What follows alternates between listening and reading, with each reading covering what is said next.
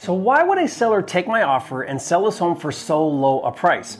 Or why won't the seller drop his price and take my low offer? Or why doesn't the seller just fix and flip and sell it himself? Now these are common questions I receive from wholesalers and flippers, and the answer has to do with the seller's level of motivation. And the better you understand that motivation, the more successful you'll be as a wholesaler and a flipper. So on today's video, I'm gonna break down for you the anatomy of a motivated seller and share with you 4 common mistakes that you wanna avoid.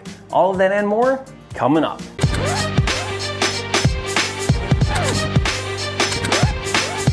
For a limited time, you can get a free copy of Jerry Norton's Data Cruncher software, which finds cheap houses in your area. Get it now at mydatacruncher.com. Hey, if you're new here to this channel, I'm Jerry Norton with FlippingMastery.com, and this channel is all about ways to help you make money wholesaling and flipping real estate so you can live your dream life. Be sure to subscribe and turn on the bell notifications so you don't miss new videos.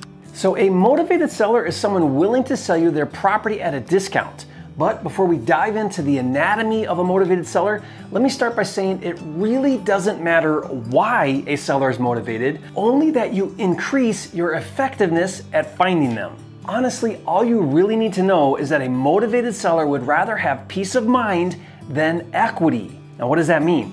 It means the property is causing them stress and anxiety, either emotional or financial or both, and in order to remove that stress from their lives as quickly as possible, they are willing to sell you their unwanted property at a discount and walk away from any potential upside just to relieve and be rid of that unwanted hardship the property is causing them. And I've said this before and I'll say it again, when it comes to acquisitions, your job as a wholesaler and a flipper is not to create motivation or convince a seller why he or she should sell you their property at a discount.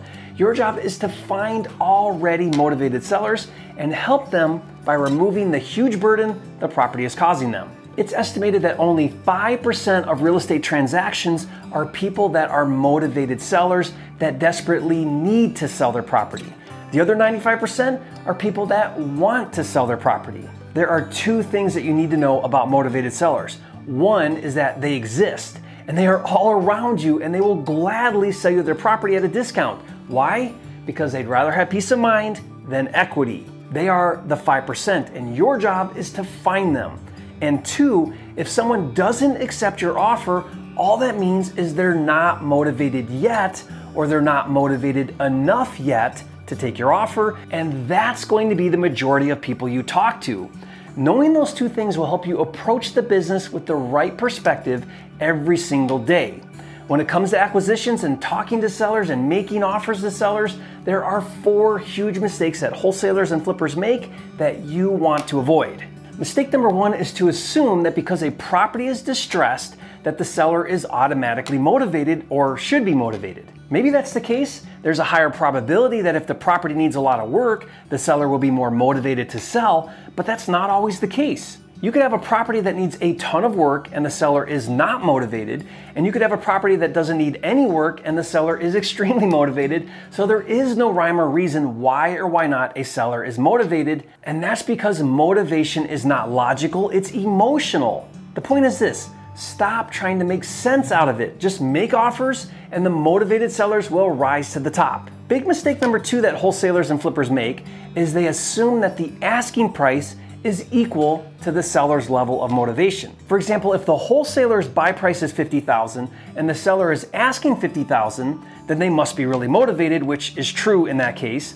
But the mistake is to assume that if the wholesaler's buy price is $50,000 and the seller is asking, let's say, $80,000, to think that they clearly must not be motivated, but that's not necessarily true. There is no correlation between asking price and acceptance price or motivation. It's logical to think that if they were truly motivated, they would lower their asking price. But again, real estate is not logical, it's emotional. And I can't tell you how many times I've made a low offer on an overpriced home and ended up getting the deal. In fact, recently I was working with one of my elite mentoring students in my Fast Track program, and she found a distressed property where the seller was asking $125,000.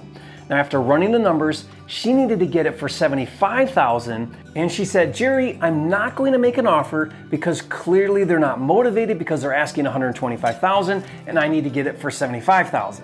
Now I told her, hey, you never know, just make the offer. Well, in this situation, the seller accepted the offer, and come to find out, he lives out of state, he inherited the home, and he just wants to get rid of it. Now, does that happen every time? No, but it happens.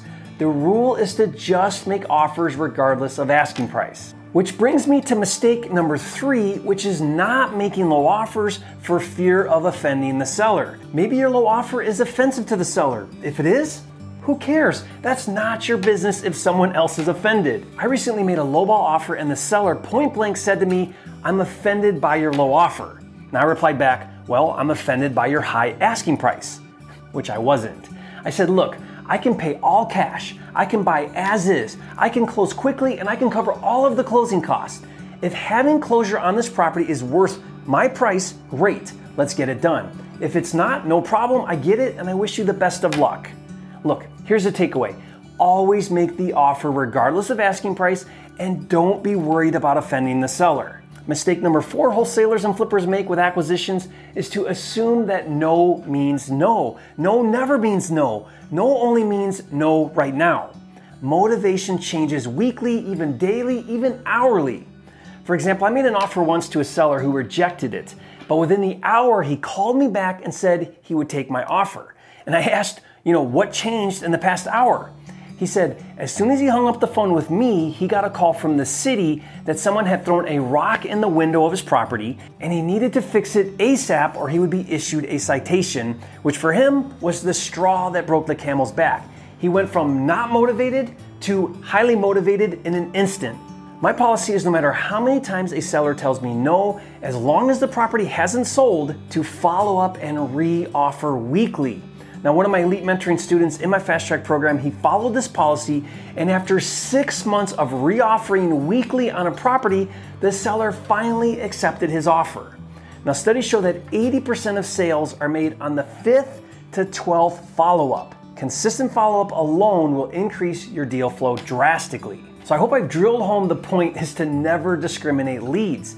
The number one most effective way to find out if a seller is motivated is to put an offer in front of him or her and see how they respond to it. Having said that, when it comes to lead generation, it's important we focus our marketing efforts on leads that have a higher probability of being motivated. To illustrate this, let's say that the higher the level of motivation, the bigger the discount the seller is willing to accept. So let's say that a seller would sell his property if he were given the right price. Now that would be a fairly low level of motivation, and maybe he'd be willing to accept a 10% discount. But let's say that the seller is what we call a tired landlord, meaning they're burned out and they're sick and tired of dealing with tenants. Now given that situation, the motivation jumps up, and now the seller might be willing to take a 40% discount. Well, now on top of that, let's say that the property is also vacant. That bumps the motivation up again, and the discount also goes up to, let's say, 50%. And let's say that on top of being vacant, it's also distressed and it needs rehabbed. That would increase the motivation again and bump the discount up to, let's say, 60%. And then finally, on top of being vacant and distressed, let's say that the owner is also financially distressed. Now that would increase the motivation big time and bump the discount up to, let's say, like 80%. Now, these are just arbitrary numbers for illustration purposes. The point is, the more issues going on, the higher the motivation to sell and the bigger the discount the seller will probably take. Knowing this can be extremely beneficial when deciding what types of leads to focus on in your marketing. Known as lead stacking, if you were to buy a list of names of property owners who were, let's say, absentee owners and vacant and in pre-foreclosure or delinquent on taxes, you would have a very high probable level of motivation and therefore get a bigger discount on price. Okay guys, speaking of motivated seller leads, my wholesaling and house flipping deal management system, Flipster, comes with several tools and lead sources. If you've never heard of Flipster, it's a cloud-based deal management system that helps you organize, streamline, and automate all of the steps of flipping houses, including finding deals. It's really cool. To check it out and see it in action, just go to getflipster.com. And hey, thanks for joining me on this video. If you learned something new, show some love, hit that like button right now and leave a comment. Let me know your biggest takeaway from this video. I'd love to hear from you. And if you haven't yet, be sure to subscribe to my channel. I'm dedicated to helping you make more money in less time, wholesaling and flipping houses so you can live your dream life. And I'll see you on the next video.